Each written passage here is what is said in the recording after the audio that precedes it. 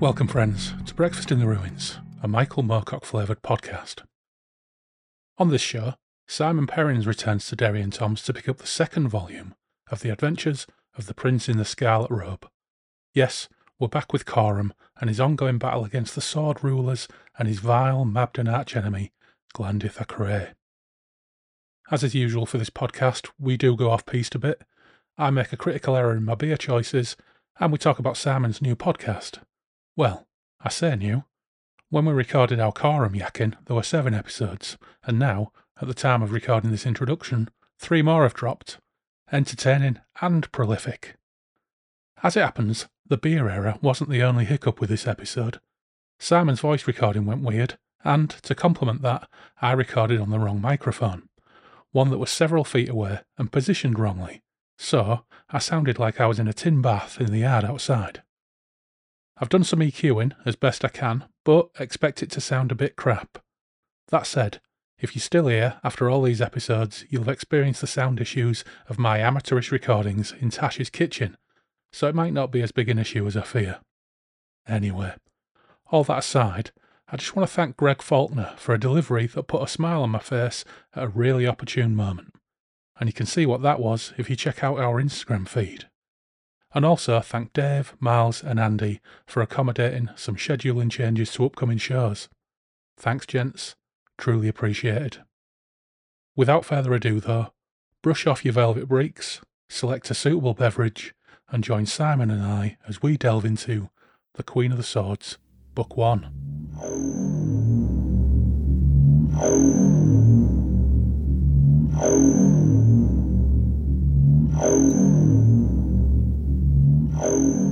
Back at Derry and Toms, and returning to Derry and Toms for I think the 3rd time now. It's only Simon Perrins. I think it might be the 4th. Oh my god. No, yeah, you're right. Yeah, cut that out. Yeah, it is the 3rd. I'm not cutting nothing out. Because of course we did Moorcock Art and Comics. Yeah. And we did 2 of those. And now you're back, and this time we're actually going to cover, well, not a whole Moorcock book, because we'd get through Moorcock far too quickly if we did that. And I want this to last at least 30 years. So we're doing Queen of the Swords Book 1, which was your choice. But before we get onto that, since the last time we spoke, you've launched your own podcast. I have indeed. Yeah. Now, first things first, libations. Now, because we're covering Queen of the Swords, and I've been sitting in one of my many gymnasia trying to decide what booze I should bring to a Coram party on a school night. So I had a route around the beer cupboard, and we don't have any Plune wine or anything unusual like that. But what I did find was the closest thing I could find to Plune wine, which is, oh shit. First thing I read on the label, alcohol-free. So I'm going to kick off with an alcohol-free Northern Monk Mango Lassie Heathen Mango Lassie IPA. So basically, this is just going to be about 14 pounds of sugar in this can. So what are you hitting for this school night Coram fest? I've found some Italian cider called Angioletti, which I've never had before and didn't even know they had cider in Italy. But there you go. Just it was just knocking around the cupboard. Oh, yeah. And just taste. I'm not a connoisseur, so it just tastes like any old cider to me. But cheers. I just had it lying around, some Italian craft cider. It sounds smart, doesn't it? But it does. It's just any old, Yeah. At some point we need to do a cider episode, because we always we spent far too long doing ridiculous syrupy porters and stouts. This is pouring out like it's a melted cider apple lolly. In order to try and keep it outlandish, I'm also drinking it out of my Northern Monk Prawn Cocktail Gose glass. Now, back when Northern Monk did their Prawn Cocktail Gose, I actually failed to get any of the actual beer. Similarly with the Cheese and Onion Pale Ale. Seabrook's Cheese and Onion Pale Ale. But all I could do was get the glasses because I liked them. And I think that Coram would be a prawn cocktail guy. Just a hunch. Yeah, I can see that. I've not given it much thought. I'm drinking out of the Osbornes glass, and it's so old. It's about 20 years old. Ozzy and his family there, they've completely faded in dishwater. I mean, you can't see anyway because of the sun, but that used to be an Osborne's glass. In a way, that's probably a good thing, isn't it? I don't want to look at Osborne's kids or even Sharon Osbourne. Well, I'm not drinking from it. But frankly, I don't want to see it when you're drinking from it either. I mean, from my point of view, they've kind of taken on sort of negative form, so they look like they've kind of moved into one of the 15 planes. Yeah, the 15 planes is... Yeah. You know, I only ever watched one episode of The Osbournes, and I don't even think I watched the full episode. It was largely Ozzy in the kitchen getting confused by his dogs, and Mrs. Osbourne having some kind of feud with the neighbours. That sounds like most episodes that I remember. Yeah, and she threw a ham or something, or a big leg of meat, over the fence and screamed, "That looks like your wife's cunt." Now, of course, cunt was bleeped out, and I'll probably have to bleep it out for this. Will I? I don't know. Will Apple Podcasts get upset if that's on there? I've absolutely no idea. But coming from Hull, use of the C word is generally reserved for being fond exclamations about your friends. Good to see you, old cunt. Or calling someone a silly cunt for being daft, or saying it's your round, you cunt, because someone's dipping out.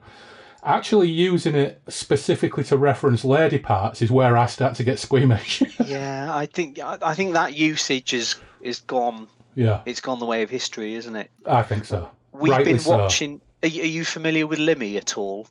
Yes, Scottish comedian. We've been the Scottish comedian. We've been watching a lot of his streams on Twitch, and he, like, for him, it's every other word, so it's crept into our vocabulary quite a lot. So I need to. When I'm at work, I need to keep a lid on that. But, his thing is, I don't mean it in a bad way. I mean it in a Glasgow way. Yeah. It's funny.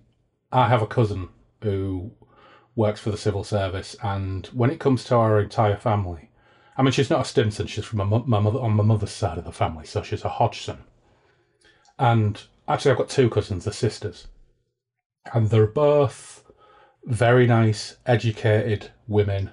One of them is a teacher, one of them is a civil servant.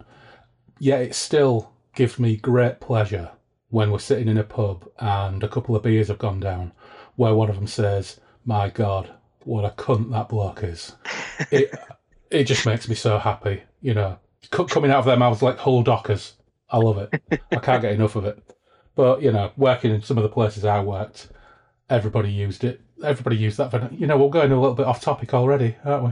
Everybody used that vernacular automatically. But I'll tell you something really funny is years and years and years later, a guy I worked with who was involved in prison healthcare, which was my business at the time.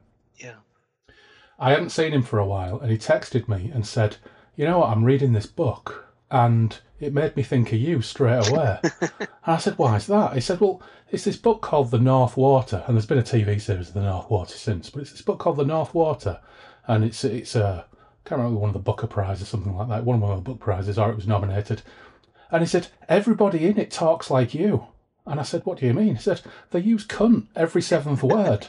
I just laughed my head off. And the brilliant thing about that book as well, if you read the original The North Water book, which is a fantastic book, is one of my favourite pubs is in it, which was around when Hull was still a whaling port. So yeah that's just a bit of a random aside. Yeah, but he's from Barnsley, or is he from York originally? He lives in Barnsley, so he finds Hull vernacular most amusing. But God, I've got to get the bleep tool out for this one. Anyway, well, if Apple have got an algorithm that finds it, then you'll soon know about it. Yeah, maybe so. I am wondering that if that's why my YouTube algorithms seem to have kicked in and gone down the tubes. Maybe I've been saying bad things. I've absolutely no idea. But anyway. Well, I put I think our last podcast I put up on YouTube, and it had been blocked. and it was just that the name had the the F word in it, and I changed, and I just thought, I wonder if I changed it, and then it went through, and I thought, oh, it's a copyright strike because there's a little bit of there's some music clips in it. Yeah. But yeah, it was the title. It had fucking in the title, so I changed it to effing. Right. Ah, well, there you go. It's weird, the YouTube copyright strike and algorithm thing, isn't it? Because that War of the Worlds episode we did 3 or 4 episodes back with Alistair Thompson, we kicked off with him reading out the opening, doing his best Richard Burton. And it got flagged by Sony BMG as a copyright infringement and banned in Russia. That's amazing. I told him, I said, your Richard Burton reading was so accurate. The YouTube algorithm has identified it as actually being the Richard Burton extract from War of the Worlds. So, I got back in touch and what's the expression? I challenged it. And they still haven't come back and unblocked it. But for whatever reason, Sony BMG have only blocked it in Russia. Yeah, it's certain territories. Yeah, loads of mine have got strikes on them, but it says no effect. Yeah. And then one of them, for no reason at all, I made a mashup of Stairway to Heaven cover versions the other day and put that on the YouTube channel. And the only one that got hit was Taurus by Spirit, which of course is not a cover version. It's the thing that they sued Zeppelin for because it's uncannily similar. So there was all these different cover versions, and the only one that got a strike on them that prevented it.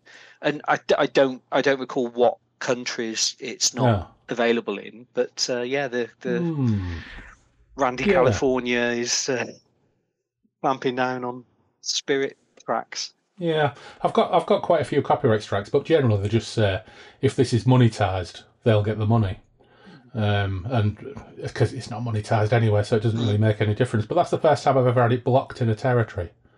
Yeah. There you go.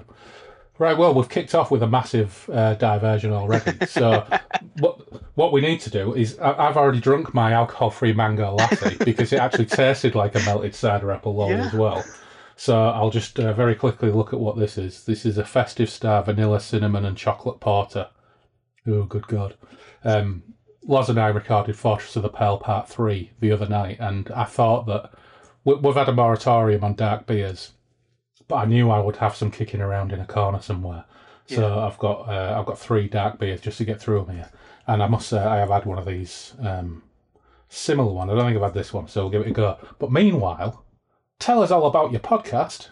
Yeah, I've been listening to podcasts for about 20 years, and it's never once occurred to me to actually do one of my own.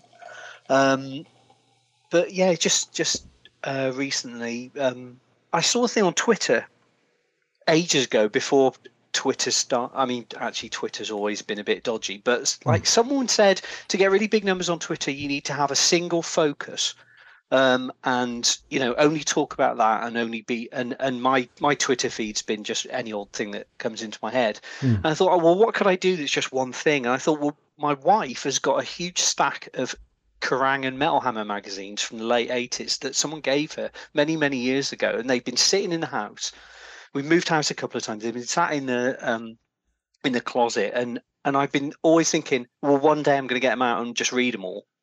And I thought, oh, that'd make a really good Twitter feed. So I got them out and I started taking pictures and posting stuff up. But nothing happened. I didn't really keep it up. And then after the first time I appeared on Breakfast in the Ruins, someone said to me, have you ever thought about doing a podcast? And I'm like, well, I mean, the only thing I thought about was like reviewing the issues of Kerrang and Metal Hammer, because I think that'd be interesting. There's a couple of podcasts a bit like that. There's the Giddy Carousel of Pop, where they take an old smash hits, right, and they review it. And like one of my absolute favorite podcasts called Chart Music, they take an old Top of the Pops, and like they have like 6-hour episodes. They go really deep into that. And so I thought, well, I wonder if you could do it. And then I thought, no, it probably wouldn't be a go. And I mentioned it to my wife, and she was like, no, I'd be totally up for that. So yeah, just round about Christmas, I bought myself some microphones, and yeah, we just went for it. And like from the off, I just really enjoyed doing it. Just had so much fun. And like some of the magazines I did actually read at the time, because I had a friend who I think both Kerrang and Metal Hammer, and it was when I was just getting into music. So 87, 88, 89, it's across those 3 years. And at the time, the only bands I think, were Marillion and Iron Maiden. So I only read the Marillion and Iron Maiden bits at the time, but I was sort of aware of all these other bands. So sort of going back now and actually listening to the music it's talking about, and it's basically us having a chat, and we'll, there's diversions all over the place. We talk about all sorts of other stuff, and we like other music. So I mean, if anyone's tuning in thinking I'm a really like diehard Kerrang reader from back in the day, thinking they're going to get some expert analysis, they're not getting that. But it's just us talking shit about whatever was being written about in 1988, basically. Yeah. You know what? It's a brilliant idea, and not only is it a brilliant idea, I love it because I had all those magazines in the late 80s. And it's funny that in the first couple of episodes, you talked about the Black Sabbath April Fool Tom Jones story. And I distinctly remember picking that up in a newsagent's, coming out the newsagent's, getting in the back of my dad's Ford Cortina, Mark III Ford Cortina or whatever it was, or it could have been an Austin Ambassador or a Princess or something, and sitting in the back and going, Dad, Tom Jones has joined Black Sabbath. And he was like, don't be bloody daft. I was like, no, he has. And I showed him it, and he got it straight away. Yeah. But, me as a 13, 14-year-old or whatever, I'm looking at it, and even when it said that, even when it had the juxtaposition of Minotaur stroke Minor Tour, the penny still didn't drop. I was absolutely convinced it was real. So I had those in my grubby mitts at the time. So I was a massive Kerrang reader. I feel like a lot of people, because I think Tom Jones, he was known, but I think people weren't like as fully aware of everything as they are now with the internet. He hadn't done all of his collaborations with indie bands and all that stuff at that point. Yeah, he was just the What's New Pussycat guy. Yeah. So it's not beyond the realms of possibility. And I've looked at a couple of the other magazines, and people are writing in, and you can tell some people think it was an actual thing, even after they've said it was our April Fool issue. Yeah. The amazing thing is, Tom Jones could have done it. He could have carried it off and made it work as well. Which is the other thing. I think at the time, like, most people had been in Black Sabbath. Yeah, true. But yeah, I had that. I had all of the posters. I used to admire Lisa Dominique, even though I never did actually hear anything by her. I've no idea whether she was any good. She was from. I didn't. Yeah. No, yeah, I thought she was a massive star at the time, because all I saw when I went round to my friend's house was pictures of her all over the place. Yeah. And I thought she was like, oh, she's like Lita Ford. She's like Doro Pesch. She's just one of these big female rock stars. And, it turns out she was playing like these really dog shit venues and just kind of trying to make, like, obviously sort of came along at the wrong time, I guess. Yeah. It was sort of the end of that sort of glam pop metal time. Yeah. I've never brought myself to actually listen to any.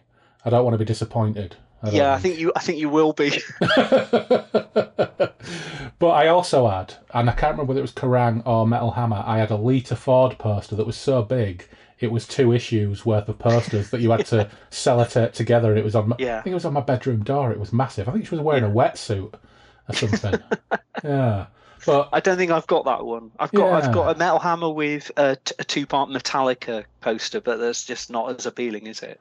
I had all these bloody posters all over my bedroom, and 90% of them I'd never aired. I had the Crimson Glory poster in my bedroom for about 5 years. With the masks. With the masks. Because I just thought, those masks are so cool. Yeah. But again, I bet they were terrible as well. And I've not listened to those yet. That's coming up. I think me and my mate Stu, who's a similar age and also a metalhead and also read all those magazines. I think when we were drunk in my kitchen about 5 years ago, we found them on Spotify and put them on, and they lasted about 30 seconds. So, yeah, but shit, I loved all that stuff. However, I did move on to Metal Hammer. I think I was hardcore Kerrang, but I moved on to Metal Hammer after T'Pau with a cover story on Kerrang. And teenage me just couldn't cope with that at all and thought, they've sold out, man. This is terrible. And I moved over to Metal Hammer. And many, many years later, a friend of mine actually ended up writing for Metal Hammer. And so from time to time, he would I was working nights, and from time to time I would get an email from him saying, "Oh, do you know anything about X?" And I would send him an email with some information about X. And then I think one of them was top 10 best opening tracks on heavy metal albums. So I sent him my thoughts. And then the next issue of Metal Hammer, my email would have just been copied and pasted into his article. But the good thing was that I used to do this, and he would just send me piles and piles and piles of promo CDs. Right. So all the time I was getting CDs dropping through the letterbox in padded envelopes, 90% of which had that kind of thrash metal band spiky writing where I could never figure out what the band were called. Yeah. And most of it was awful. But that's how I discovered Mastodon. I think one of them, I got Leviathan by Mastodon as a promo CD, and a few other decent bands. Yeah. So that was all good fun. So yeah, I used to read Metal Hammer, and my words ended up in Metal Hammer by hook or by crook. Uncredited though. Yeah. Although later on he did end up the deputy editor for a magazine called Zero, which was a newly launched magazine. So he asked me if I wanted to write for it. So for, I think, the 7 or 8 issues that it lasted, about, I don't know, probably 20% of the pages were filled with my words, because they didn't have many people to actually work on it. So music reviews, film articles, and then it went bust because it was actually run by a company whose other magazines were things like Caravan Monthly. And they decided to branch out into alternative culture, rock and film, and it was a real eye opener actually, because you read these things and someone says, "We spoke to Wednesday 13 about," or "We flew out to California to talk to Wednesday 13 on the Murder Dolls tour about his favourite zombie films." And actually what that meant was me, after a night shift, ringing up his manager, who would put me on the phone to him, and I would record it and talk about his favourite zombie films, and then I would type it up and it sat in my pants on my shit PC in my attic, and then email it off, and it would end up in print 3 or 4 weeks later. So yeah, it wasn't very glamorous. It was a bit of an eye opener and a bit of a disappointment, really. But yes, for 7 months I was the film editor of a national magazine that you could pick up in WH Smith's. And I didn't earn a penny for it, but it was a good laugh. So yeah, it was all right. And I got shitloads of free films. And to this day, I suspect that my old address in Hull probably still gets the odd promo DVD dropping through the letterbox, because I'll still be on mailing lists. Yeah. Wow. Yeah, happy days. So yeah, I have a strong attachment to Kerrang and Metal Hammer. That's the fucking moral of that story. Caravan Monthly, I am pretty sure I did some illustrations for them at one point, because one of my friends became an art editor for a bit, and he'd send me articles. I think it was Caravan, something Caravan. Anyway, it was Jazz Publishing, yeah. Right. And I think they did Caravan Monthly. They did a couple of different tattoo magazines, yeah. But Zero, I think, only lasted 7 issues. The editor do you own them? Yeah, I've still got them, and some of them have been dismantled, and the articles are framed on the wall of my study. So if I look up and go from left to right, there's one on Hostel, when Hostel came out. Oh wow, yeah. And I'm particularly proud of the stand first, which says something Hostel is causing controversy. Why all the wailing and gnashing of teeth? Andrew Stimson pulls the electric screwdriver out of his ass and goes to investigate. Stuff like that. There's a Wes Craven one. There's one called Bump and Grind about 42nd Street, terrible band movies, and I did one on lots and lots. I was terrible at album reviews, but I was all right talking about films. Yeah. The deputy editor, the editor, myself, and another couple of people basically created all of the content for those 7 issues, and I was doing it between working night shifts in a prison. But it was a good laugh, and it's something to put on your CV. That you were once film editor for a national magazine. So, and then they went on to the deputy editor went on to start thequietus.com. Oh wow, yeah. So I had a few bits and bobs on the Quietus back in the early days as well. So, yeah, I think you linked a couple.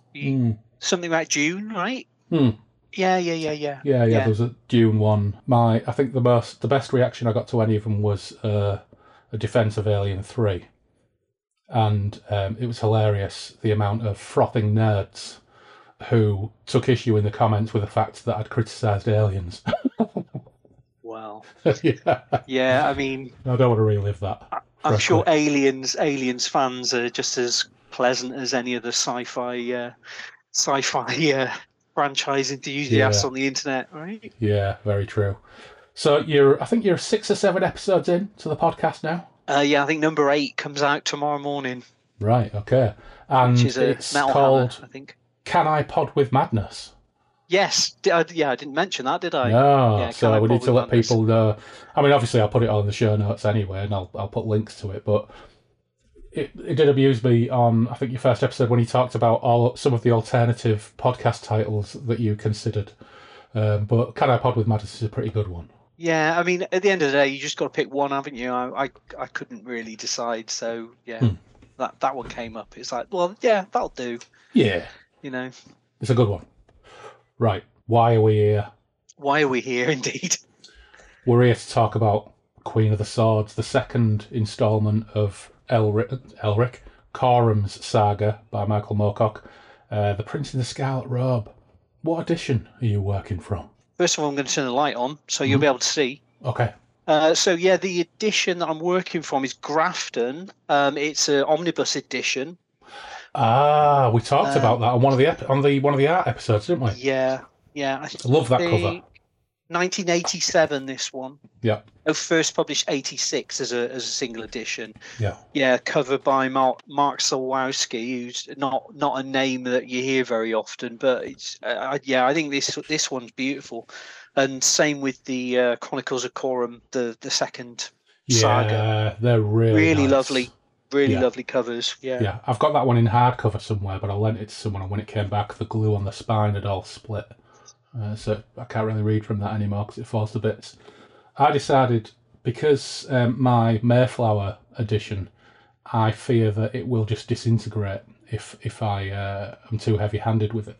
So I decided to go with the Fantasy Masterworks edition from 1992. Oh, yeah. Now, I must say I'm not convinced by this cover. I think it's a pleasant enough painting, but it's by cover design by Richard Carr. Very nice painting, but he ain't got an eye patch. He's got 2 completely normal hands. He's not wearing a scarlet robe. He's wearing some kind of red leather jerkin, which I'm not particularly keen on, and he just looks like some white-haired dude roaring. So yeah, not really into this cover. He's quite chunky. He's like sturdy on that. He's not how I would call him as a sort of willowy character. Normally is. It just doesn't look like Corum at all to me. But anyway, it's a good collection of lots and lots of very, very pleasant stories, because I must say we did enjoy covering Night of the Swords when I did it with Loz, but we should probably recap what happened in Night of the Swords, and I think I might have pre-prepared you for this. Well, you got 2 options. Yeah. Do you want my recollections of it, or I've also got, which I'm sure I'll get stuff wrong. Yeah. I've also got the first comics issue 5 of the Chronicles of Corum, and there's a very handy 1-page précis of the previous book. Oh, nice. Which might be a little bit more erudite than I can manage. Yeah, sounds good. Go for it. Okay, so it's very un-Moorcock like. Who are these guys anyway? At the top, but then it goes into the piece. The Vadag were once one of the ancient races of the earth. For 1,000 millennia, they had amused themselves with abstractions, art, and occasionally war. Gifted with heightened senses, they were able to see into the plains bordering the earth and move between them at will. But now these plains were closing to them. Closing because of the rise of another race, the Mabden, cruel, superstitious, the slaves of fear. The human Mabden thought the Vadag demons, Shefenau, and determined to rid the world of them. Seeking his lost kin, Prince Corum Jalen Ursi, the prince in the scarlet robe, was captured and mutilated by the Mabden lord Glandith Akrai. After escaping, Corum was healed by the Margravine Relina, a Mabden lady, and learned to love again. When Relina was taken by Shul Anjivan, Corum made a terrible bargain to save her. He would take the Eye of Rin and the Hand of Kuul, limbs of 2 lost gods containing great powers, and return with the heart of Ariok, Lord of Chaos, who used the Mabden to extend his power on Earth. Corum succeeded in destroying Ariok's heart, thereby destroying Shul also, and found he had aided the return of Lord Arkin, god of law. Arkin prophesied that Corum would be the hero that would restore the balance between chaos and law in the 15 Planes. But now the prince in the scarlet robe's only wish is to return to Moidal Castle with Rowena and live in peace as long as the gods allow. So they leave quite a lot out of that. But it's a pretty good précis, isn't it? And it's more than enough for our purposes. Yeah. And I can't imagine anyone's listening to this who's not listening to your Knight of the Swords episodes. Very probably. But if they're anything like me, I've forgot 90% of it as well. So we're going to start with book 1, and we're going to cover book 1 on this podcast, which says, in which Corum meets a poet, hears a portent, and plans a journey. That's a fairly good summary. It's a fairly brisk 4 chapters, this, but there's lots and lots of good stuff in it. So I'm just going to kick off with a little bit of a reading. It says, now the skies of summer were pale blue over the deeper blue of the sea, over the golden green of the mainland forest, over the grassy rocks of Moidal's Mount, and the white stones of the castle raised on its peak. And the last of the Vadag race, Prince Corum in the scarlet robe, was deep in love with the Mabden woman, Margravine Rowena of Alamglil. Corum, hailing a sigh, whose right eye was covered by a patch encrusted with dark jewels, so that it resembled the orb of an insect, whose left eye, the natural one, was large and almond-shaped with a yellow centre and purple surround, was unmistakably Vadag. His skull was narrow and long and tapering at the chin, and his ears were tapered too. They had no lobes, and were flat against the skull. The hair was fair and finer than the finest Mabden maidens. His mouth was wide, full-lipped, and his skin was rose-pink and flecked with gold. He would have been handsome save for the baroque blemish that was now his right eye, and for the somewhat grim twist to his lips. Then, too, there was the alien hand, which strayed often to his sword hilt, visible when he pushed back his scarlet robe. This left hand bore 6 fingers on it and seemed encased in a jewelled gauntlet. Not so. The jewels were the hand's skin. It was a sinister thing, and it had crushed the heart of the Knight of the Swords himself, my Lord Arioch of Chaos, and allowed Arkin, Lord of Law, to return. So that description is a pretty interesting one, because has anyone ever drawn him pink? That's a good question. Rose pink with gold flecks. I don't ever recall anybody going the whole hog with Corum illustrations. Maybe it's down to colourists. Maybe the artists draw them in black and white, the colourists come along, or maybe they just think, you know what, no, rose pink might just be a little bit too much. Well, I'm looking at the this comic book drawn by Mike Mignola, and typical me, I got rid of the 3rd and 4th parts because they weren't drawn by Mike Mignola. And I think his stuff on Knight of the Swords is like the best Moorcock adaptation in comics. I absolutely love it. I don't think his stuff's as good here, but he is indeed kind of coloured pink. I don't know if you'll be able to see that. I mean, looking at all the other human characters, they're a little bit more sort of darker, a little bit more brown. I mean, on reading it, it never quite hit me that, you know, they were colouring him slightly differently. But I mean, there's only so much you can do in 4-colour printing, right? Yeah, absolutely. Well, go on, Mike. Impressed that you instantly answered that question by showing me a pink Corum. So he's living with Margravine Rowena in Moidal's Mount, and I must say there's a description of Rowena as well. She sounds pretty hot, like Lisa Dominique hot maybe, but probably classier. Well, I've got a question about Rowena, right? Go on. How old is Rowena? Well, we know that she had a husband who died, but that doesn't mean much because I think we're fortunate in that he hasn't referred to her as something like his girl bride, which I think has occurred in other Moorcock. Most of the Elrics, right? Yeah. He's with a teenager. Yeah. I get the sense that Rowena is at least a mature woman. It's implied, isn't it? The fact that she's had this life before, she's a widow. It never says it, but yeah, I think in my kid brain when I was reading this, and he uses the word womanly. Yeah. But like, I thought, this is an older woman. I mean, at that point, it it would have been like 32 or something. But just definitely very distinct from certainly the woman in the Hawkmoon, Yzelda. Yeah. She always seemed like a teenager. And it's the same with Ericos as well. With the King's Daughter, she's still at home. She's like a fine bride for a hero. God, who knows how old that could be in those terms. Hopefully not 15 or something. I think the way he writes her as well, she didn't get a huge amount to do, but I think she comes across as a lot more competent, and a lot more of a sort of rounded individual than, I guess, a lot of the characters in the Elric books. But I guess because he was younger, Yeah. I think these are early 70s. He was writing these, right? Yeah, all three came out in 71. Which is why I think, because that's round about the time he's starting to write his new Elric stuff. He's already written the Hawkmoon stuff 2 or 3 years before that. He's on this massive roll, and he himself is probably well into his 30s by that point.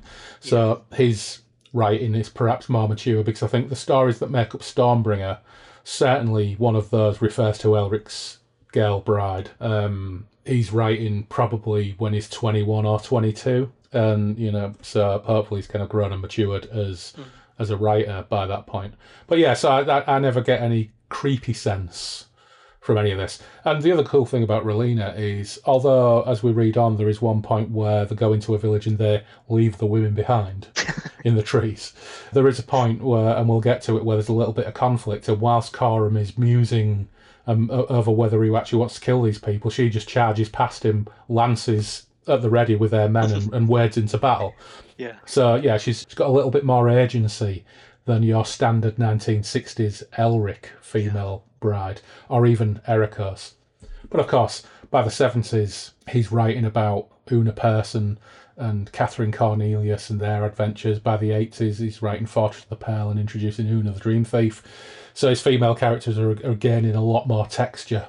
Yeah. But I think in his early 20s, they were definitely paper thin, and there's not a huge amount of depth to the Rowena at this point, but certainly more so than Hawkmoon's other half, or or even Ermizad, Ericos' second squeeze, after he's decided that the Eldrin are a better bet than the humans. Yeah.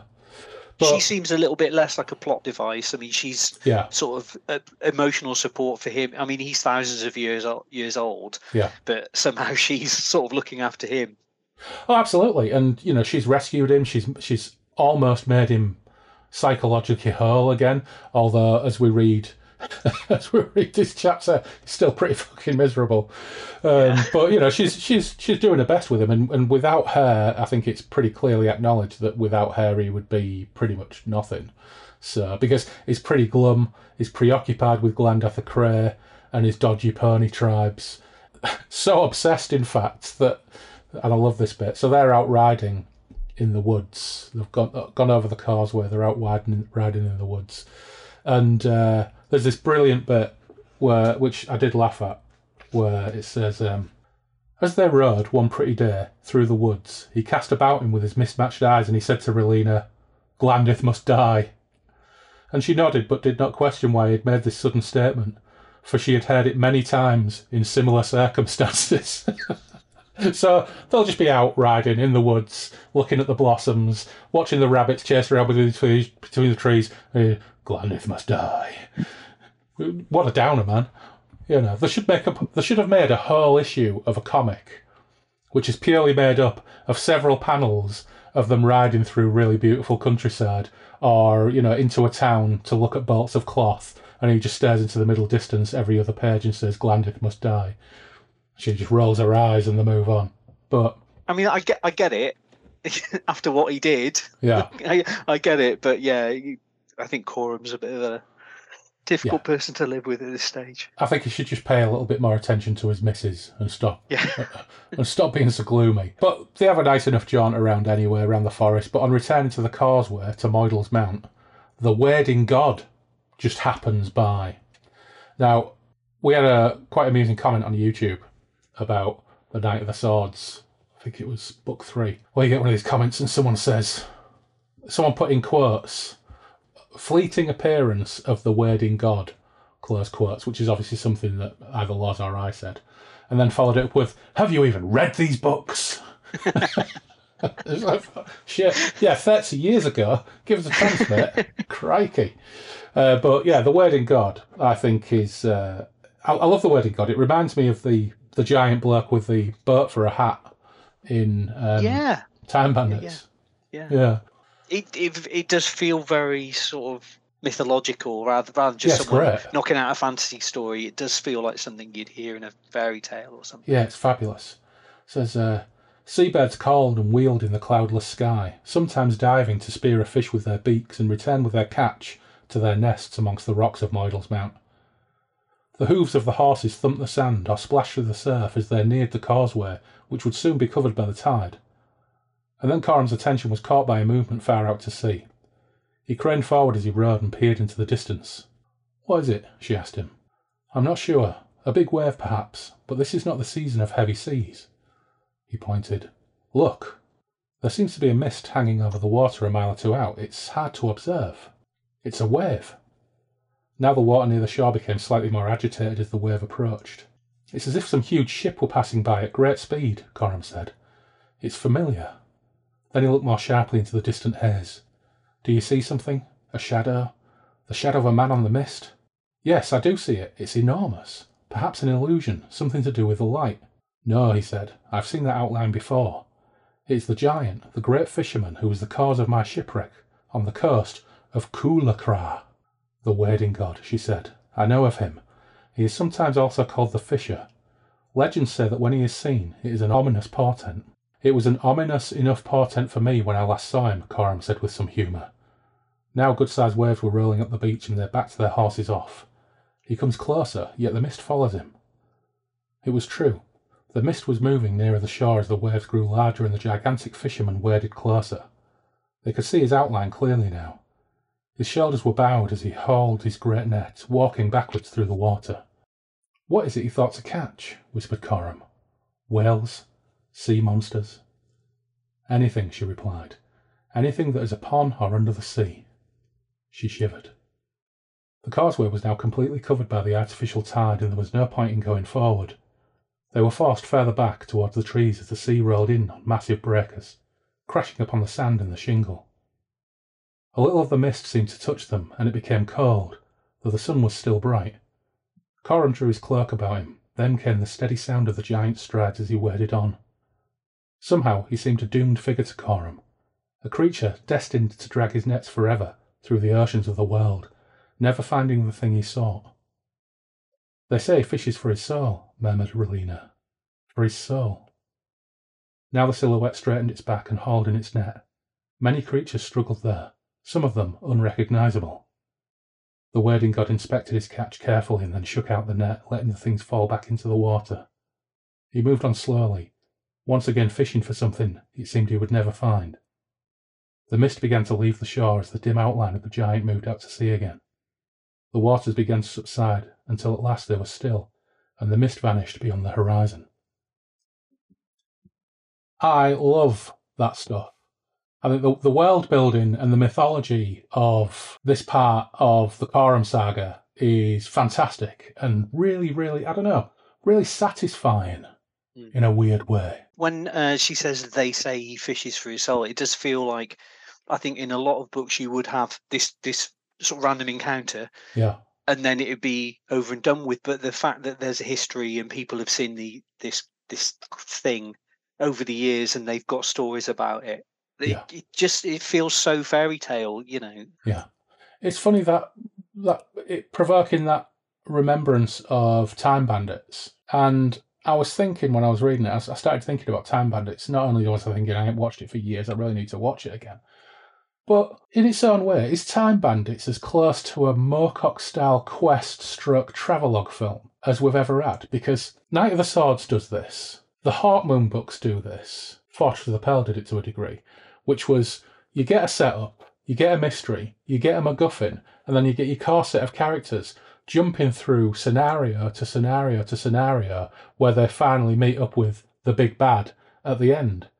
And I think, obviously, we talked about the final programme recently as well, and I think there are films that have come close to capturing the tone of a Moorcock story. Moorcock at this point in his writing, and I think Time Bandits is pretty close. It's episodic, isn't it? I mean, the thing about jumping through holes in the space-time continuum and having the map, and then you get to the end and it's this capricious god that doesn't really seem to care that much about his creations. And then the evil character, that his reasons for doing what he's doing doesn't really seem to make any sense. He's boredom. He's bored shitless. Evil. I mean, I think my memory of that movie, it's been a while since I've seen it. I used to watch that. That's one of the films I used to have on video and watch a lot. I think the thing with Evil was he was created to be evil, so he's being evil. He doesn't really have any goal beyond evil. Yeah, and he's super bored of standard evil. So he just tries to think of more interesting ways to be evil. And, you know, even if it means just turning his henchmen into dogs, or you know, it's I just love it. It's wonderful, and I'm glad to watch it. He wants to get into computers as well, doesn't he? Yeah, that's right. He wants like a microwave. Yeah. Oh, it's brilliant, and David Warner is fantastic in it as well. I won't go into that. I was just about to start spaffing off about David Warner, but let's stick with the book, because we're about to get introduced one of Moorcock's most endearing and enduring characters, one of the absolute greats. Yeah. Back at Moidle's castle, Rolena's attendants are pretty anxious regarding the Wading God's appearance. They think it's it's not really an omen because he's fucking massive and he was there, but they think it bodes ill, and the fear that the pony tribes will return. I've got just as an aside, I've got a good spelling mistake in the comic book. Oh. So in the book, there is no danger. It is a warning of danger that only the Wading God brings. In the comic, she says nothing. It was the wrong god. And when I read that, I thought, oh, that's an interesting line. But she should be saying it was the Wading God, and everyone will know what she means. But just that spelling error of the wrong god. Right. Yeah. Right, which god were you expecting? Oh, yeah. It's just one that got past the editor, I guess. Yeah, and I bet there were a lot of readers thinking, well, it was the right god then, as you just pointed out, and probably waiting for something, maybe that was foreshadowing something that never actually comes to pass. Yeah. So they're afraid the pony tribes are going to return. Coram stays glum and hits the wine, but lo, a knock at the doors of the castle, and yes, it is Jarry a Cornell.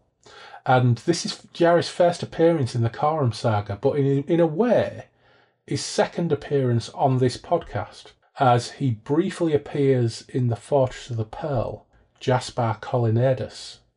And he's a dream manifestation, so he might not count. But he does have whiskers, though, with him. Yeah. So maybe he does. I don't know. And he acts the same, doesn't he? He's definitely... Yeah. But in this respect, this is technically Jarry's first true appearance. I don't think he's been in any of the other Moorcock books at this point. I think this is his first appearance across the board, and it's a watershed moment for the Eternal Champion lore and saga, this appearance, because he is an exposition machine. There is lots and lots of multiversal exposition as Jarry explains his relationship to the champion, of which, he explains, Coram is one of many. So he name checks that he is, if he's of anywhere, he's of Tanalorn. Which, of course, in Tanalorn, if you're reading this in 1971 and you're up on your Moorcock, you're like, ooh, Tanalorn, because Tanalorn has already been mentioned in multiple Elric stories, even though chronologically they're all over the place, even in 1971, depending on what edition you've got. But you've had to rescue Tanalorn, the story with Ricky the Red Archer. So the fact that he's of Tanalorn, making that explicit link with the city, and then he refers directly to Rakia, Elric, and Hawkmoon, and also is it Asquiol as well, which is a name that used to pop up from time to time in these books. What I meant to do was check the Golanx edition of this to see if that list of heroes that he name checks has been revised more recently. I'll maybe do that later and refer to it in the outro. But I suspect reading this on release after having been a Moorcock reader, this would be pretty epic and heady stuff to fantasy fans and readers of Moorcock back in 1971. Well, it's odd that he just kind of spat it all out in the first chapter of the book. You would have thought it makes more sense to have kind of passed that information out or have a big revelation, but it's sort of told kind of fairly matter-of-factly, but obviously he's setting out his stall. This is what these books are now. This is what I'm writing now, and this is all part of it, and you better be on board. So this is it, chapter 1. Boom. Here's Jerry. Here's an explainer. You know, Corum's scratching his head. I mean, Corum's pretty impressed too, but if you're the reader and you've got back from W.H. Smith's, you put the new Budgie album on and put your feet up and open a can of Skol or whatever, and or have a cup of tea and get your new Moorcock on, and you go, ooh, interesting stuff. Yeah, fantastic. And of course, it's not just this. We found when we were reading the N.E.L. Biker novels, which were from, I think, 1973, that even they were name-checking and referencing Moorcock in various different ways. It's just part of that web. Web of being a fan of this stuff in the early 70s. It must have been so rewarding. I mean, it was rewarding for us, I guess, in the 80s reading all this stuff. But when there was only I was about to say a handful of Moorcock novels, there was still probably 25 in 1971. There's a hefty pile, Yeah, there was, yeah. Just working your way through them, though, like, I do remember getting to a point where it's like, when's the next bit going to be when it's a Eternal Champion moment? You know, when is he going to run into, you know, I think in the first book, in Night of the Swords, he meets the guy Halifax, who's got that real sort of Moonglum energy, and you think he's going to be the companion. He's definitely taken that place, and I guess it's quite shocking that he gets killed fairly quickly. But here we've got his true companion, I guess. And Cara was pretty impressed too. He's impressed and is aware that Jerry is someone who moves between the planes. And he says, "So you can wander at will amongst the 15 planes," Coram said softly, "as some Vadag once could." Jerry smiled. "I can wander nowhere at will, or to very few places. I can sometimes return to Tanalorn, if I wish, but normally I'm held from one existence to another without, apparently, rhyme or reason. I usually find that I'm made to fulfil my role wherever I land up, which is to be a companion to champions, the friend of heroes. That is why I recognise you at once for what you are, the champion eternal. I have known him in many forms, but he has not always known me. Perhaps in my own period's amnesia, I've not always known him. And are you never a hero yourself? I have been heroic, I suppose, as some would see it. Perhaps I have even been a hero of sorts, and there again it is sometimes my fate to be one aspect of a particular hero, a part of another man or group of other men who together make up a single great hero. The stuff of our identities is blown by a variety of winds, all of them whimsical, about the multiverse. There is even a theory I have heard that all mortals are aspects of one single cosmic identity, and some believe that even the gods are part of that identity, that all the planes of existence, all the ages which come and go, all the manifestations of space which emerge and vanish, are merely ideas in this cosmic mind, different fragments of its personality. Such speculation leads us nowhere and everywhere, but it makes no difference to our understanding of our immediate problem. So there's lots and lots of that, like philosophical, multiversal conversing over these pages, but it's great stuff. It's great stuff, and as a 15-year-old, that was blowing my mind. That was heady stuff. Yeah, absolutely. And not only that, it lodged in my head so much that when we came to start playing Moorcock role-playing games, as you know, you've illustrated him, my character, Gerard Arthur Connolly, is a very, very lazy mashup of Jerry O'Connell and Oswald Bastable, because I always wanted my character to be the companion to the champions who were the other characters, who were all generally a massive disappointment, pretty much across the board. But I had such fun with it, and also being a lazy role player.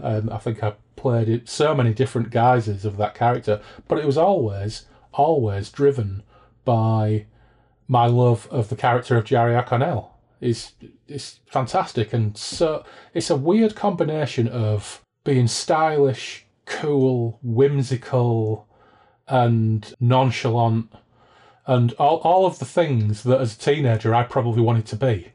You know, more so than, I mean, a lot of people identify with Elric because of the emo identifications, but I always wanted to be Jerry O'Connell.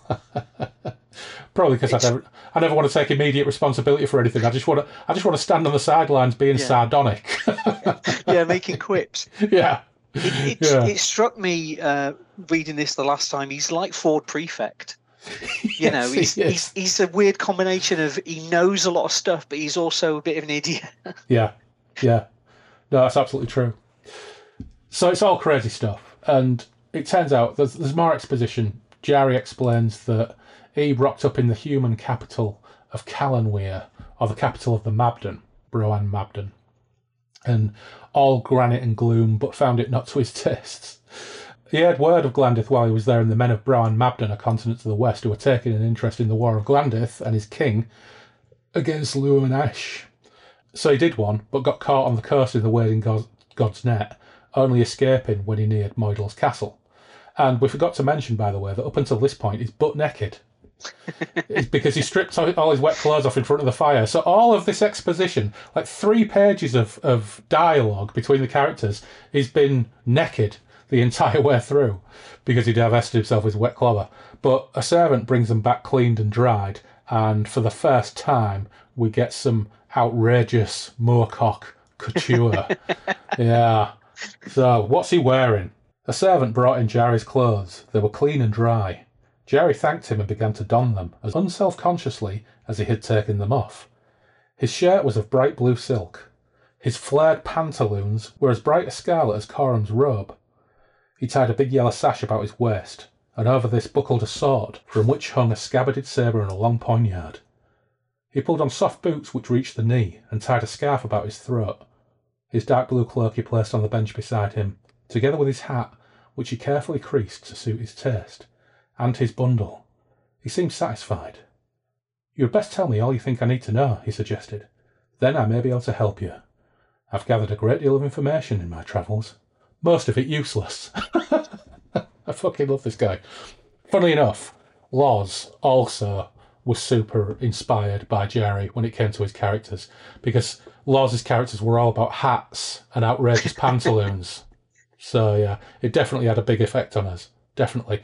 And I've got to say, loon pants need to make a comeback.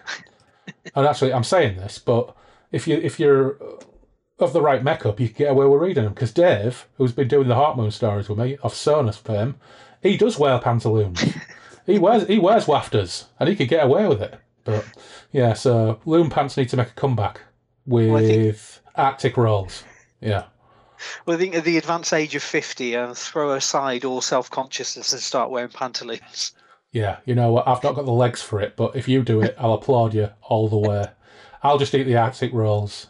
So, sadly, Coram's got no interest in Arctic rolls, though, and he suggests the war between Luanesh and the pesky Mabden is pretty reflective of the war between law and chaos.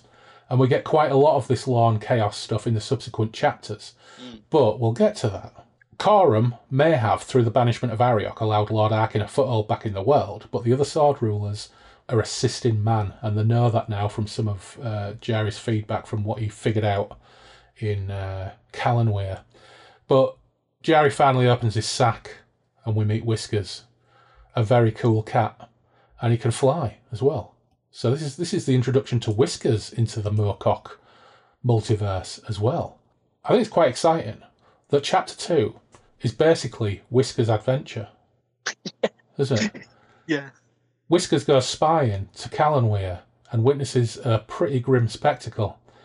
And the description of him flying in and finding his little spot in the rafters to observe this big feast of the pony tribes and this king is really cool. But the other thing I really love, and this is classic Moorcock really, in that it inverts the whole Robert E. Howard ideal, is that the Mabden leadership and the Mabden in general are these huge, massive, muscular men with huge appetites, 7 feet tall, enormous swords.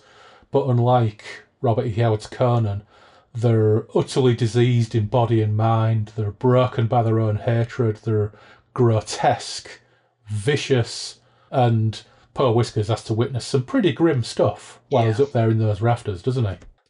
In the centre of Callanweir's Great Hall, was a dais carved from a single block of unpolished obsidian, and upon this dais was a throne of granite studded with quartz. Some attempt had been made to carve gargoyles upon the stone, but the workmanship was crude and unfinished. Nonetheless, the half-shapes carved there were more sinister than if they had been fully realised. Seated upon this throne were 3 people. On each asymmetrical arm sat a naked girl, with flesh tattooed in obscene designs. Each girl held a jug with which she replenished the wine cup of the man who sat on the throne itself. This man was big, more than 7 feet tall. A crown of pale iron was upon his matted hair. The hair was long, with short plaits clustered over the forehead. It had been yellow, but was now streaked with white, and it seemed that some attempt had been made to dye these streaks back to their original colour. The beard, too, was yellow and flecked with areas of stained grey. The face was haggard, covered in broken veins, and from the deep eye sockets peered eyes that were bloodshot, faded blue, full of hatred, cunning, and suspicion. Robes clothed the body from neck to foot. They were plainly of Vadag origin, brocades and samite now covered in the marks of food and wine. Over them was thrown a dirty coat of tawny wolfskin, just as plainly made by the Mabden of the East, whom the man ruled. The hands were encrusted with stolen rings torn from the fingers of slain Vadag and Nadrag. One of the hands rested upon the pommel of a great battered iron sword. The other clutched a bronze, diamond-studded goblet from which slopped thick wine. Surrounding the dais, their backs to their master, was a guard of warriors, each as tall or taller than the man on the throne. They stood rigidly, shoulder to shoulder, swords drawn, and placed across the rims of their great oval shields of leather and iron sheathed in brass. Their brass helms covered most of their faces, and from the sides escaped the hair of their heads and beards. Their eyes seemed to contain a perpetual and controlled fury, and they looked steadily into the middle distance. This was the Asper Guard, the grim guard which was unthinkingly loyal to the man who sat upon the throne. King Lear Abrode turned his massive head and surveyed his court. Warriors filled it. The only women were the tattooed naked wenches who served the wine. Their hair was dirty, their bodies bruised, and they moved like dead things, with their heavy wine jugs balanced on their hips, squeezing themselves in and out of the ranks of the big brutal Mabden men in their barbaric war gear, with their braided hair and beards. These men stank of sweat and of the blood they had spilled. Their leather clothes creaked as they raised wine cups to their hard mouths. Their harness rattled. A feast had recently taken place here, but now the tables and the benches had been cleared away, and save for the few who had collapsed and been dragged into corners, all the warriors were standing, watching their king and waiting for him to speak. The light from iron braziers suspended from the roof beams flung their huge shadows on the dark stone, and made their eyes shine red like the eyes of beasts. Each warrior in the hall was a commander of other warriors. Here were earls and dukes and counts and captains who had ridden from all parts of Lear's kingdom to attend this gathering, and some, dressed a little differently from the others, favouring fair to stolen Vadag and Nadrag Samite, had come across the sea as emissaries from Broan Mabden, the rocky land of the northwest, from which the whole Mabden race had originated years ago. I love the contrast between the descriptions of the world that we've had thus far with this, which is just brute force and sweat and blood, and these people, you just know these people are wrong-uns. You know, straight away, you know they're wrong-uns. And Glandith is there too, and he has an enslaved Nadrag to give intelligence on Corum and the defeat of Ariok. So the king, in order to respond to this, appeals to the gods of the Mabden, the dog and the bear, and offers them a terrible sacrifice. And I've got to say, when you read The Night of the Swords, and you get to the scene where Glandith takes Corum's hand and eye, I'd read lots and lots of Moorcock up to that point, and even in some of the Hawkmoon stories where you get brief descriptions of pyramids of bodies stacked up by the Grand Britannians, some of the grimmest stuff is in these Corum books, and the mutilation of Corum is grim, but this scene I think is one of the grimmest in all of Moorcock that I can remember, and I'd forgot all about it, because the method of summoning the dog and the bear entails bringing in cages of men, women and children who are described as comely. So they pick out comely men, women and children and then hoist the cages and set fires beneath them so they burn alive, so the dog and the bear can come along and eat them and take their fill and grant the Mabden favour. It's really horrible. Yeah. It's deeply disturbing. Deeply disturbing. Whereas the line is something like primitive gods for a primitive people. Yes. And it's utterly horrific. The thing I like about the idea of the Mabden as villains is that they're constantly banging on about how, the Vabag are obscene because they're sorcerous. Yeah. And they're, looking into hell, and they're doing all this magic, which is, decadent and foul. Yeah. But they're absolute hypocrites because they're doing exactly the same. They're using sorcery just as much. I think it progresses through the books. I think my memory of the third one is they're doing it even more, and he's got like a sorcerer who follows him around. Yeah, but I know what you mean. And the mutilation scene in the first book, I was thinking, I think Coram actually might be my favourite character of the four because he's the most sympathetic. But like Moorcock sort of brutally forces you to be sympathetic towards him. You can't not feel sympathy for him because he's so brutalised. Like Elric never gets anything like that. We hear about Hawkmoon's family being killed and he's in chains at the beginning, but you never get anything at all like this. And Ericos is just such a sort of a strange sort of ethereal character. You don't know what his backstory is in the Ericos character before John Dacre joins with him. Yeah. So I think Coram is definitely the character that takes the biggest kicking, and the people of Coram's world take the biggest kicking. Yeah, absolutely. I don't think Coram has any more agency than any of the other characters, but his response to the world around him and the conversations that he gets into, like he did with Ariok towards the end of Night of the Swords, where he essentially he's having none of it, and he challenges it. He challenges everything. He challenges we don't see it in this, although we do see Jerry having a couple of choice words with Lord Arkin later on, which is quite amusing. But he is not prepared to stand by, like all of the other characters are, maybe with the exception of Hawkmoon, and just allow destiny to decide. Even if his efforts don't always succeed in him forging his own path.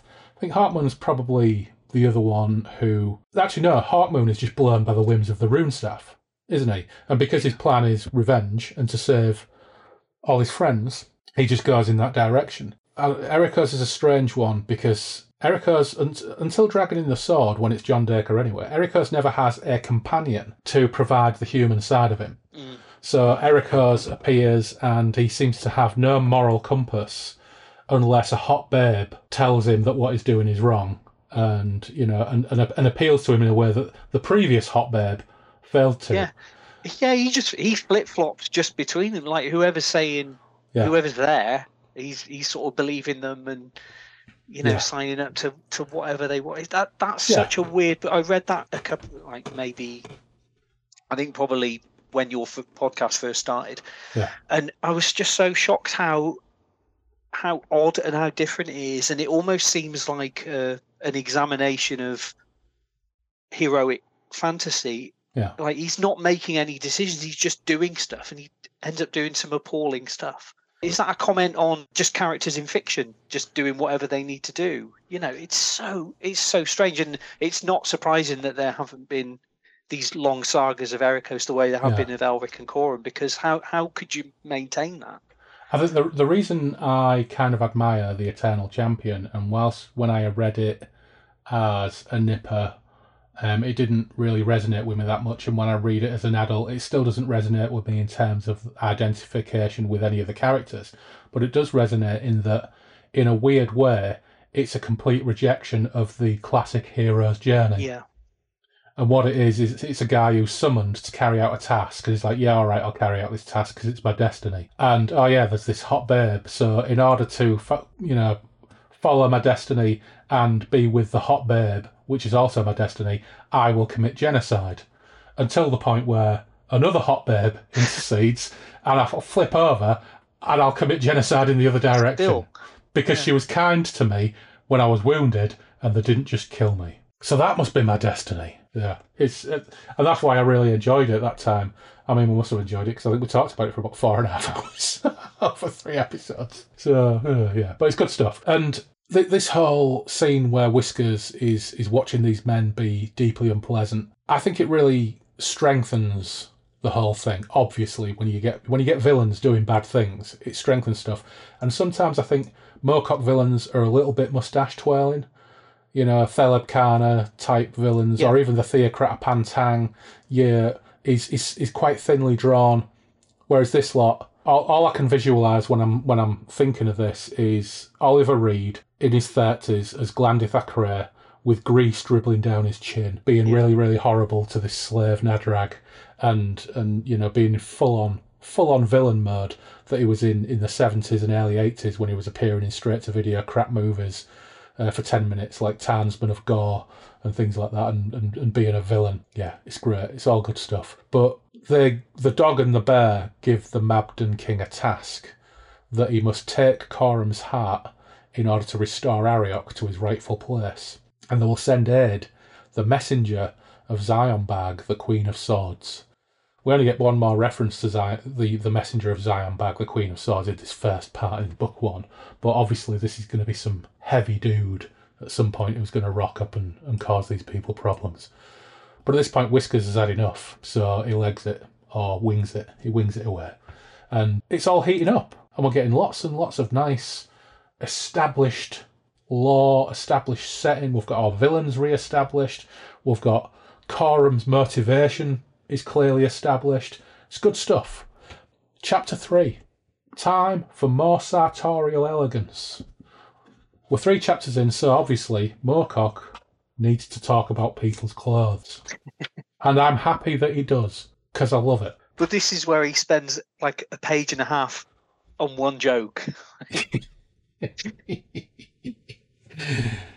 It was a still, warm afternoon in high summer, and a few wisps of white cloud lay close to the horizon. Bright, gentle blossoms stretched across the sward for as far as the eye could see, growing right down to where the yellow sand divided the land from the flat calm ocean. All the flowers were wild, but their profusion and variety gave the impression that they had once been planted as part of a vast garden, which had been left untended for many years. That's a great line. I love that. Just recently, a small trim schooner had beached on the sand, and out of it had emerged a bright company, leading horses down makeshift gangplanks. Silks and steel flashed in the sunlight as the whole complement abandoned the craft, mounted its steeds, and began to move inland. The 4 leading riders reached the sward, and their horses moved knee-deep through the wild tulips as soft and richly coloured as velvet. The riders took deep breaths of the marvellously scented air. All save one of the riders were armoured. One, tall and strange-featured, wore a jewelled patch over his right eye, and a 6-fingered jewelled gauntlet upon his left hand. He had a high conical helm, apparently of silver, with an aventail of tiny silver links suspended from staples around the lower edges of the helm. His byrnie was also of silver, although its second layer was of brass, and his shirt, breeks, and boots were of soft-brushed leather. He had a long sword at his side, its pommel and guard decorated with delicate silver-work, as well as red and black onyx. In a saddle sheath was a long-hafted war-axe with decorations matching those on the sword. On his back was a coat of a peculiar texture and of brilliant scarlet, and on this were crossed a quiver of arrows and a long bow. This was Corum, Aelin, Ersi in the scarlet robe, caparisoned for war. Next to Prince Corum rode one who also wore mail, though with an elaborate helm fashioned from the shell of the giant murex, and with a shield which was also made from shell. A slender sword and a lance were the weapons of this rider, and she was the beautiful Margravine Relina of Alamglil, caparisoned for war. So a quick note there, that's about a third of the size paragraph that Corum gets describing his gear, so unlucky Relina. Well, it is his book. At Relina's side rode a handsome young man with a helm and shield that matched hers, a tall lance and a short-hafted war-axe, a sword and a long broad-blade base-lard. What's a base-lard? His long cloak was of orange samite and matched the sleek coat of his chestnut mare, whose jewelled harness was probably worth more than the rider's own gear. And this was Beldan an Alamglil, caparisoned for war. The 4th rider wore a broad-brimmed hat, which was somewhat fastidiously tilted on his head, and which now sported a long plume. His shirt was of bright blue silk, and his pantaloons rivalled the scarlet of Corum's cloak. There was a broad yellow sash about his waist with a well-worn leather sword belt supporting a sabre and a poignard. His boots reached to the knee, and his long dark blue cloak was so long that it stretched out to cover the whole of his horse's rump. A small black and white cat was perched upon his shoulders, its wings folded. It was purring, and seemed to be an animal of singularly pleasant disposition. The rider occasionally reached up to stroke its head and murmur to it, and this was the sometime traveller, sometime poet, sometime companion to champions, Jarry O'Connell, and he was not, seriously, comparison for war. Incredible. He's having fun with this, isn't he? Because he's telling you stuff you already know, but he's just enjoying himself. Yeah, it's fantastic. So they've got all their gang with them. They've got all the men at arms. So you're an artist. When you read stuff like that, as an artist, does that make your creative juices flow? Does that make you want to create a massive frieze of these four heroes? Or is that not the type of stuff that turns you on? That makes me want to become a costume designer. You know, what you could do with some of these descriptions. And I think what clothes people wear in fantasy books and in sci-fi is really important, because you don't spend huge amounts of time on character, and oftentimes it is the costume that tells you about the character. And I remember combing through these books when I was in my teens, and I was painting Citadel miniatures, and to get the exact colours of what these characters would be wearing. You know, I did it. You know, I had Citadel, the box set of the Eternal Champion figures. I had loads of their licensed Lord of the Rings characters. I poured through Lord of the Rings. Yeah, no, it's absolute, and it was imperative for me to get the exact right colours of the clothes that they were wearing. But it is important, and I think it's a little bit. What I was saying about Minola's work on this comic, I don't think he's quite as inspired in this one, because the clothes and the accessories just aren't quite as elaborate and elegant as in the Knight of the Swords. Yeah. But I mean, still genius artist. But maybe when I retire, I'll create a big frieze of various Eternal Champion characters. Well, you know, just for everybody's knowledge, I think I might have mentioned this before, our first ever interaction resulted in you doing me a very, very attractive illustration of three of the champions, Jarry O'Connell included. Yeah, so you definitely have the chops for it. But he's always been one of my favourites, just because of the attitude and you know, just wearing, you know, the sort of stylish, the kind of ridiculous of having the hat at the right angle and the right way, you know. There's loads of lovely little details in that description as well. And one of my favourite, weirdly, I don't know why, but it provides another nice little level of visual flair to the whole scene. It's just that simple description of his blue cloak being so long it covers his horse's rump. Yeah. And it's just such a throwaway detail that still makes it so much more visual and satisfying. Yeah, I love it.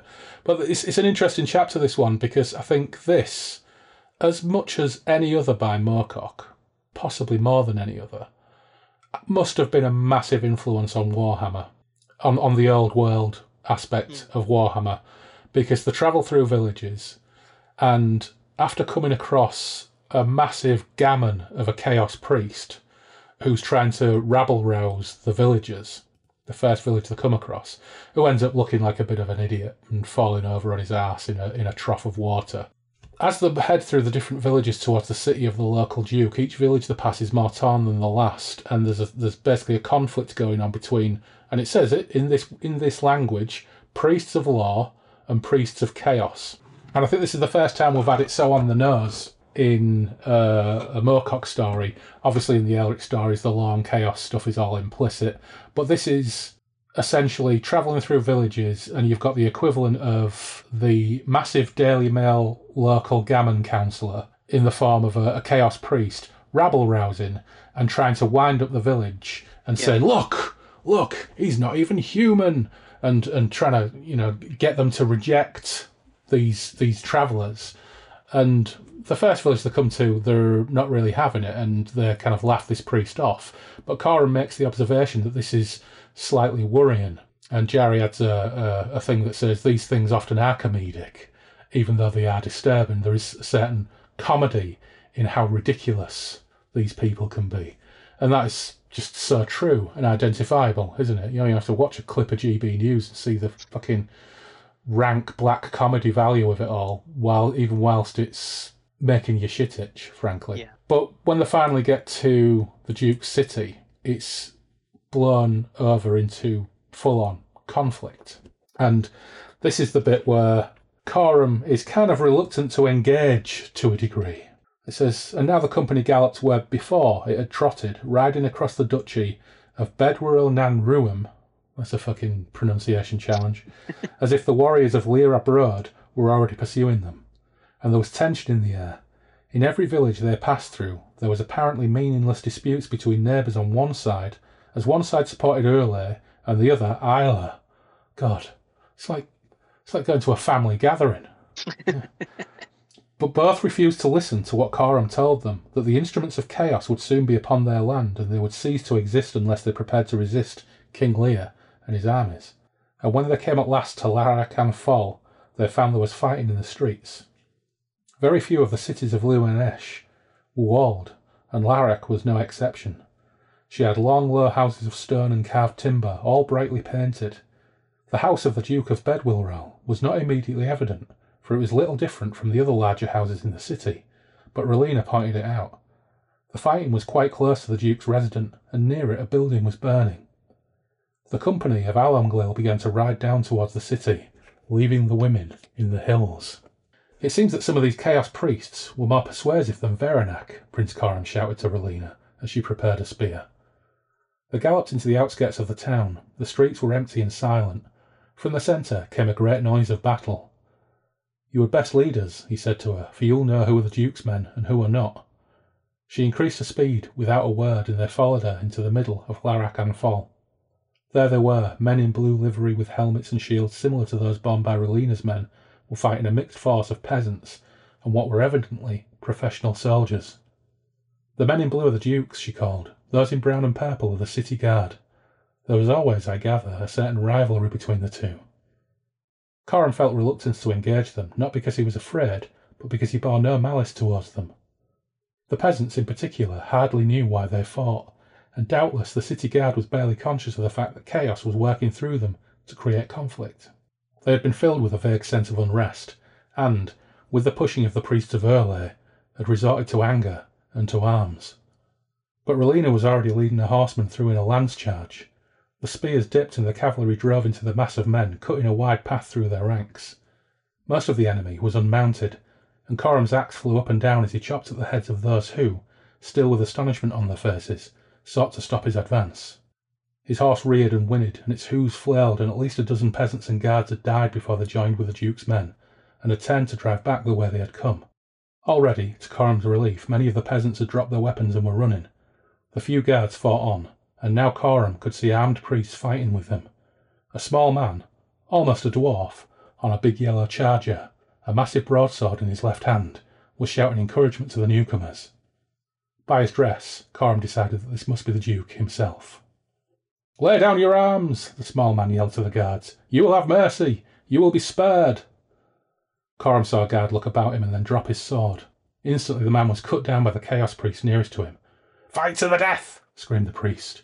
"If you betray chaos now, your souls will suffer more than your bodies could." But the surviving guards had played and lost heart, and one of them turned with resentment on the priest who had slain his comrade. His sword slashed at the man, who went down, trying to staunch the blood that suddenly erupted from his severed jugular. That could be a scene from the old Empire in a Warhammer game, a Warhammer novel. It's so... just something as simple as that and as simple as this chapter is I think has been so influential on British grimdark fantasy and how we view it. And it's not the chapters with all of the philosophy about the multiverse. It's not anything about a massive battle for the end of the world. It's just them riding into a town and coming across a fight between two different factions. Yet the tone of it and the context of it have been so influential, and it's great. I want to play this as a game, you know. You don't often get a lot of stuff about the ordinary people No. in these books, do you? And No. it says about I think the first village they come to, that they hadn't even had that much to do with the priest. You know, he just offered them a bit of advice, and you get the impression that these people haven't been at each other's throats. Yeah. But it's just in recent times, just stuff has started to happen. You know. Yeah, it's like that guy just used to turn up occasionally and sell them stuff, and they just thought he was an oddball. And then all of a sudden, you get this situation where this oddball suddenly his words have traction, or some of these oddballs, their words have traction, and these oddballs become powerful. And this is how it works, isn't it? This is how it happens. Just look at your local... They think he's funny. They think he's just harmless. Getting a little bit political there, but I don't think anybody who's listening to this would probably mistake us for anything other than a left-leaning podcast. Oh dear. Yeah, I'm struggling not to name the person who is in my head, but like, you know what I mean, a ridiculous person who's become, powerful. Let the listeners decide. Yeah. The fight's over. The Duke's grateful, and after a feed and on some musing on the conflict between Law and Chaos, which the Duke takes really super seriously, and actually, to some degree at least, seems capable, we find that after they set out for the capital and the seat of the king, Ernald, that the Duke might be one of few who is in that situation, because we get a really lovely description in Chapter 4 of the arrival at the city. And again, I'm not going to read too much more, but I am going to read this bit just because I love it so much. It's they arrive at this city, and again, it's just this absolutely delightful world building, essentially. So I probably use world building too often and probably use it wrongly. But in my mind, I like this stuff, and this is what it seems like to me. Halwig nan Veik was an old city of spires and pale stones. From all directions across the plain came white roads leading to Halwig. Along these roads travelled merchants and soldiers, peasants and priests, as well as the players and musicians in which Liumanesh was so rich. Down the great east way galloped Coram and Rowena and Jarry, their armour and their clothes covered in dust, their eyes heavy with weariness. Halwig was a walled city, but the walls seemed more decorative than functional. Their stonework carved with fanciful motifs, mythical beasts, and complicating scenes of the city's past glories. None of the gates were closed as they came near, and there were only a few sleepy guards who did not bother to hail them when they passed through and found themselves in streets filled with flowers. Every building had a garden surrounding it, and every window had boxes in which more plants grew. The city was filled with the rich scents of the flowers, and it seemed to Coram, remembering the plain of blossoms, that the main business of these people seemed to lie in the nurturing of lovely growing things. And when they came to the palace of the king, they saw that every tower and battlement, every wall was covered in vines and flowers, so that it seemed from a distance to be a castle built entirely of flowers. Even Coram smiled with pleasure when he saw it. Again, it's stuff that I absolutely love. Moorcock's great at doing really weird psychedelic stuff. He's also great at just writing really simply fantastic descriptions that you can almost smell. When it comes to like the more traditional trappings of fantasy, he's definitely the equal of any of the other great fantasy writers when it comes to just summoning up a vision of something like that. It's wonderful. Simple stuff. And again, it's like this. It's like the clothes. You know, you don't need to go into the history of the city. You just have that description of all the flowers and all the beauty of it, and you just know the kind of people that have lived there. Yeah, we know when we're reading this stuff, after how grim the stuff in Chapter 2 was that Whiskers observed, that it's going to go really ill for these people. So this description becomes, in many ways, more tragic because you know what's likely to befall them. It's really effective. And sadly, King Arnold seems like a nice young fella, but he's in no way, shape or form, a fighter, and he acknowledges that his people aren't either, and he's quite downbeat about the whole situation. We learn that the Mabden of the East are already reaving and murdering on the coast, and they've taken and slaughtered about 7 coastal towns. But they're called to the Temple of Law, and, well, there's only Lord Arkin, and sadly, in a way, we haven't got to book 2 yet, we'll do that next time, it's time to engage quest mode. And we said this when we did Book 1 of Sword of the Dawn. I so enjoy this stuff. I so enjoy the texture and the flavour of the build and establishing the stakes that once we get to quest mode, because Arkin tells them they have to travel to the city of the pyramid in the realm of Queen Zionbag, the only city that still resists her, and ask for aid. He doesn't really give them any more information of that. He doesn't really tell them who they're going to ask for aid from. And when they say, how do we get back? He says, oh, well, you'll figure it out. You'll figure it out. And I can't remember his exact words, but it says something along the lines of, well, if you survive, I'm sure you'll find your way back. And he opens a portal, and boom, off the go, Time Bandit style. They all jump through the portal.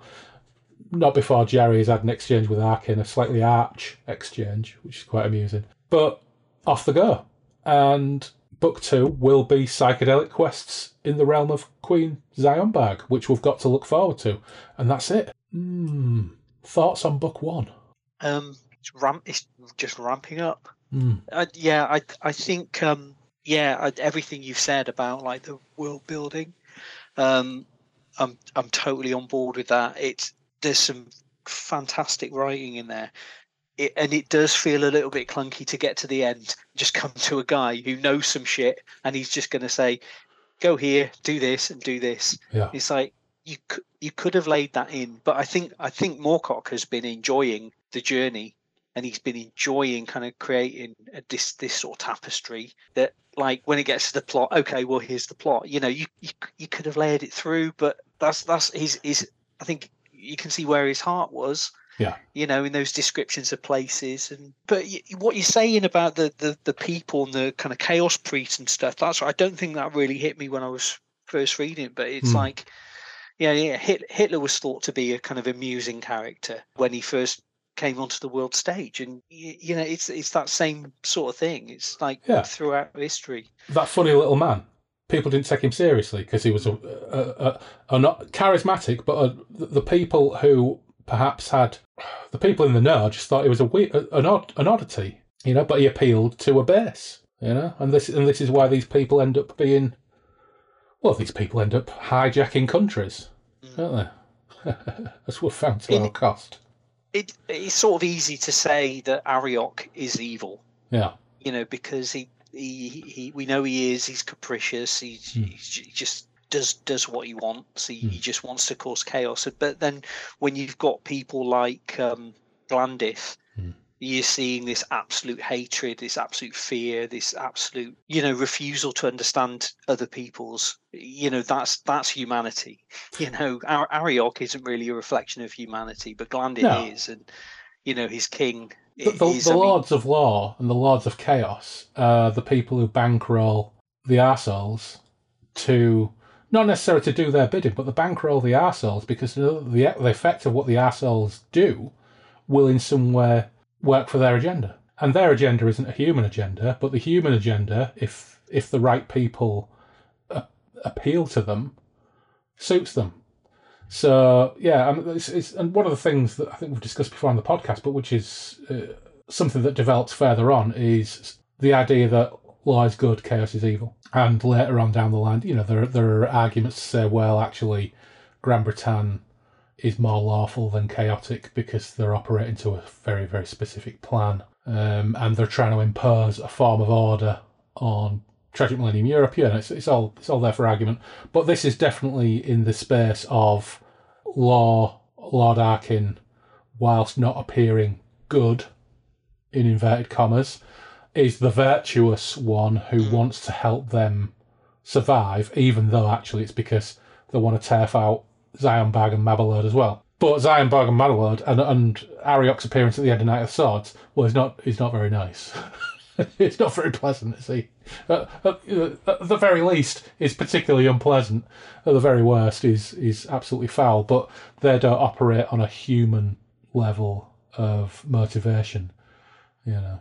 But yeah, all that stuff about the Chaos Priests and the Priests of Law, you know, rabble rousing, and we do get a very brief reference to Queen Zionbag's messenger, who is with the Mabden who are raiding and landing at the coast. So we'll get more of that further down the line, I'm sure. And I am thinking back, it's 25 years since I've read this, but I'm pretty sure I remember who that is. Yeah. But we'll get to that as we go along. My memories of this book is kind of disappointing after the first one. I loved the first one so much. I think the next two, they just didn't seem to match up to it. But this time, I think I found quite a lot more in it. And there's some good stuff in here. There's some interesting stuff here. I think with Knight of the Swords, it's got a bit more of that the Jack Vance sort of whimsical episode to episode, bumping from one thing to another. I mean, it's more grim than Jack Vance, but I think Elric is more like Fritz Leiber. Mm-hmm. I think Elric fits into the world of Fafhrd and the Grey Mouse. But there's definite elements of like the Dying Earth, the sort of strange, sort of surreal, almost sort of whimsical fairy tale-y stuff in the Corum books. There's a bit of Lioness in there as well, isn't there? Well, I only realised Lumanesh is Leoness, isn't it? Yeah. And now every time there's a proper name, I'm thinking, well, what is that? And I'm looking in my big book of Cornish place names, and I'm like, well, that must be a thing. You can't have made that. That feels like it would fit. Yeah, I remember very little of this. It's such a long time since I've read it. As a teenager, I favoured the second trilogy over the first. And as a result, I read the second trilogy probably again in the 90s. I might have read this in the 90s as well. I honestly can't remember. But I don't remember too much of this. So when I'm reading this, it all feels really, really fresh to me. Yeah. But I'm also very aware of the fact from reading the Hawkmoon books with Tash and Dave that the first third of a book is his first 24 hours of writing it. And we're about to head into the fugue state middle section where he's been up for 24 hours, probably speeding his tits off, throwing typewriter sheets over his shoulder to Mike Harrison or whoever's sat behind him, whoever's helping him out. And I'm prepared for it to go a little bit shaky, but we'll see. The bit where the Dungeon Master doesn't have everything quite as prepared. Yeah, absolutely. And hell, you know what? I've been there. I've fucked up many games as a Dungeon Master by not being well prepared or by just being too tired to do it properly. So, but cool. You know what? Thanks ever so much for dropping by Derry and Tom's to look at Queen of the Swords Book 1, and we will reconvene at some point soon and pick up Book 2 and see where it goes. All right.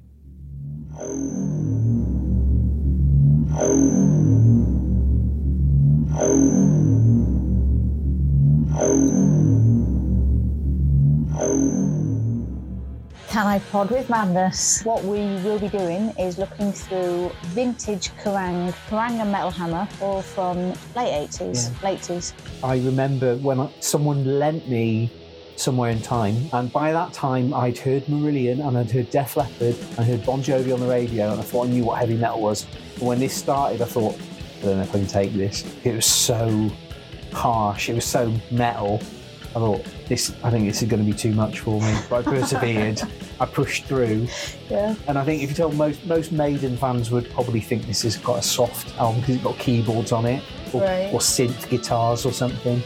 But yeah, for me, it was a shock to the system. I credit Alice Cooper with introducing me into type of music, because when I heard that, it was like two friends over.